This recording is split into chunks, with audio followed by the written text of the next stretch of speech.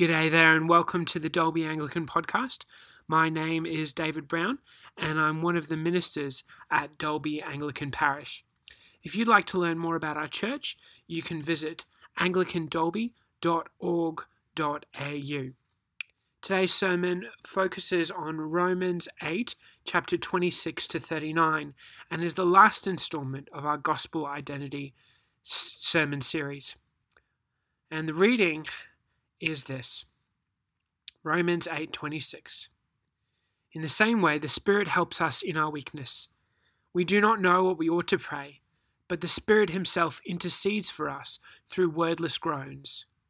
And he who searches our hearts knows the mind of the Spirit, because the Spirit intercedes for God's people in accordance with the will of God. And we know that in all things God works for the good of those who love him, who have been called according to his purpose. For those God foreknew, he also predestined to be conformed to the image of his Son, that he might be the firstborn among many brothers and sisters. And those he predestined, he also called. Those he called, he also justified. Those he justified, he also glorified. What then shall we say in response to these things? If God is for us, who can be against us? He who did not spare his own Son, but gave him up for us all, how will he not also, along with him, graciously give us all things? Who will bring any charge against those whom God has chosen? It is God who justifies. Who then is the one who condemns? No one. Christ Jesus, who died, more than that, who was raised to life, is at the right hand of God and is also interceding for us. Who shall separate us from the love of Christ? Shall trouble or hardship or persecution or famine or nakedness or danger or sword? As it is written, for your sake we face death all day long. We are considered as sheep to be slaughtered. Now in all these things we are more than conquerors through him who loved us. For I am convinced that neither death nor life, neither angels nor demons, neither the present nor the future, nor any powers, neither height nor depth, nor anything else in all creation will be able to separate us from the love of God that is in Christ Jesus our Lord. This is the word of the Lord. Thanks be to God. And may the words of my lips and the thoughts of our hearts be ever pleasing in your sight, O Lord, our rock and our Redeemer. Amen.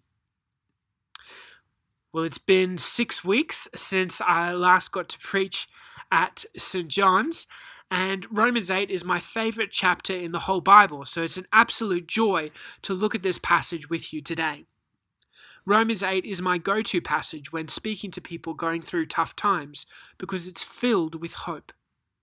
In our Gospel Identity series, we've seen how chapters 5 to 8 of Romans all lay down what the gospel, the good news of Jesus' life, death, and resurrection, tell us about who we are. Followers of Jesus are justified before God, alive in Christ, servants of righteousness, agents of God's Spirit, and co-heirs with Christ. As we saw from Reverend Zoe's sermon last week, Romans 8 addresses how we are to live in the now and not yet of God's kingdom. We enjoy peace from our status as God's people in the now, but our hopes rest not on this world, but on the future, when the fullness of God, when the fullness of who we are in Christ will be realized. Today, writing to people who had very little going for them, Paul writes, "You are more than conquerors through Christ." How can he say something like this? Well, today we're going to find out. When we can't, God can. Look with me at verse 26, where Paul writes, "In the same way, the Spirit helps us in our weakness. We do not know what we ought to pray, but the Spirit himself intercedes for us through wordless groans. And he who searches our hearts knows the mind of the Spirit, because the Spirit intercedes for God's people in accordance with the will of God." Life was bad for Christians in Rome. Many of them were poor, slaves or ex-slaves, who lived in a city where sickness, violence, and abuse were part of everyday life. Christians specifically were looked down on and often persecuted for being part of a movement that was seen as a weird cult and probably didn't feel like conquerors in life. Still, some Christians kept meeting and worshipping and praying. And they would pray the types of prayers you pray when life is so bad you don't know what to pray. Perhaps you've prayed these types of prayers yourself. The ones where your loved one is so sick you don't know whether to pray that God would heal them or release them from their suffering. The prayer where your finances are in such a mess that you don't know whether to pray that God would fix them or help you file for bankruptcy. The prayer where your relationship with someone is so toxic you don't know whether to stay or go. Instead, you just cry out and groan to God. And this is where Paul reminds us that when we can't, God can. Look at verse 28. And we know that in all things God works for the good of those who love him, who have been called according to his purpose. It's here that Paul reminds us of who Christians truly are. We are the ones God has called. We have said in our lives, we're for God. And Paul reminds us that God is for us. It may not seem this way. Having to pray groaning prayers all this time might lead us to think that we're on the wrong side of God rather than on the right. But that's not true. Here we see that God has a purpose for our lives. When we can't, God can. What this tells us about our trials and hardships is that even in the moments when our lives seem pointless and we can't see anything good about them, God can. The same God who made us can see the value in us and will use our lives and our stories in the wonderful tapestry of his love and grace. What this means, friends, is that if you're not a Christian yet, then God is calling you. If you avoid God, you're running further and further from his good plans and towards your own demise. I urge you to reconsider your answer to God because God is calling you today. God wants to partner with you in life and work for your good. And he won't do that if you don't want anything to do with him. God is calling you to be a part of his glorious redemption plan. And you can respond to God today. If you are a Christian, then feel the encouragement of these words. God is working all things for your good. This doesn't mean that everything in your life is good, but it does mean that things will turn out good. Remember the story of Joseph. He was sold by his brothers into slavery, then thrown into prison on false charges and betrayed by someone he helped. But he never gave up on God. At last, things changed for Joseph, and he rose to become the Prime Minister of Egypt. At the end of his story, when his brothers came to him to beg for mercy, Joseph says, "You meant this for evil, but God meant this for good." Joseph learned to trust that God was still in control, even when his life was going from bad to worse. As St. Augustine of Hippo says, God is so good as to permit no evil to exist, except that God is so powerful as to be able to draw something good from any evil. God is working out his good purposes whether we understand what he's doing or not. When we can't, God can. And when we embrace our identity in Christ, we can know that rain, hail, or shine, God's doing something good in us. If God is for us, who can be against us? The reality that God is working out his redemptive purposes shows us that in any trial we have the best ally we could ever wish for. Look at verse 31. What then shall we say in response to these things? If God is for us, who can be against us? Paul's not denying here that things can come against us in life, but he's saying that if God is for us, then it doesn't matter what the world throws at us. God's bigger. Our planet is big. But did you know that 1,300,000 Earths can fit inside the sun, and there are stars 7,000 times bigger than our sun? Here Paul's saying that if the God who made you, the earth, the sun, and the universe so big it's unfathomable is on your side, then whatever comes against you should be an afterthought in comparison. Teresa of Avila, whose mother died when she was only 11, wrote this: In light of heaven, the worst suffering on earth will be no more serious than one night in an inconvenient hotel. Looking back at Romans, we read, "He who did not spare his own son, but gave him up for us all, how will he not also, along with him, graciously give us all things?" Here Paul is using an argument from lesser to greater. Imagine you're buying an expensive Christmas gift for someone you love dearly. You find just the right gift, pay big bucks for it, and then get ready to leave the shop and give it to your friend. Then the cashier tells you that for 20 cents they can wrap it nicely for you. Would you say, "No, that's too much. I don't love them that much"? Of course you wouldn't. Here Paul's saying that if God didn't spare his only son for you, won't he give you the wrapping as well as the gift? If God's prepared to give his only son, if Jesus is prepared to die for you, won't he also sustain you through your present hardships and bring you out the other side? Paul then goes on to ask 3 questions, which he answers in rapid succession. They all relate to the now and not yet of our lives. This tension of the fact that yes, we are sinful people in a broken world full of hardship, but at the same time we're God's chosen people, living by the Spirit of the one who made everything and who will make everything right again.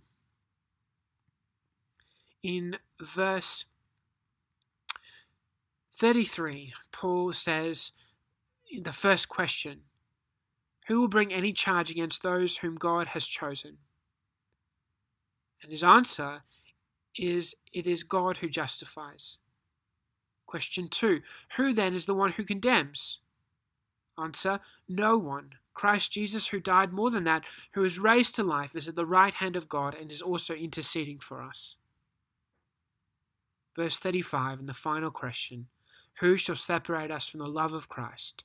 Answer, shall trouble or hardship or persecution or famine or nakedness or sword?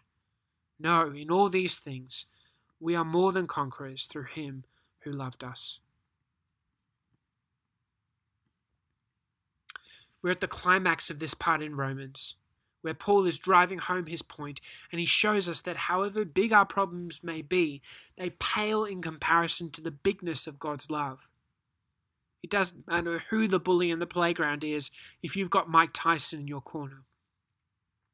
The Roman Christians were used to all sorts of attacks on their identity. They faced all sorts of accusations, judgments, hardships, and dangers. Paul understands these because he's been through them too. But this letter tells us that if we've chosen to follow Jesus and make who we are in Christ the most important thing about us, we're justified, we're uncondemnable, and we are more than conquerors through Christ. And it's on this final point that I want to land. The final aspect of our gospel identity is that we are more than conquerors through Christ. A conqueror, in Roman terms, was a victorious general who had just overcome their enemy. The conqueror would live in complete security because their enemy had been defeated, and they would enjoy a time of peace until the enemy came along. Here Romans tells us that we are not just conquerors, but hyper-conquerors, or more than conquerors. Not through what we've done, but through Jesus Christ. Friends, if Jesus is your general, your master and commander, then you are entitled to the peace, joy, and heavenly hope he won for you on the cross. Yes, hardships of life may cause you to doubt God's goodness, but as Corrie ten Boom, who helped Jews flee from Nazis in World War II, said, when a train goes through a tunnel and it gets dark, you don't throw away the ticket and jump off.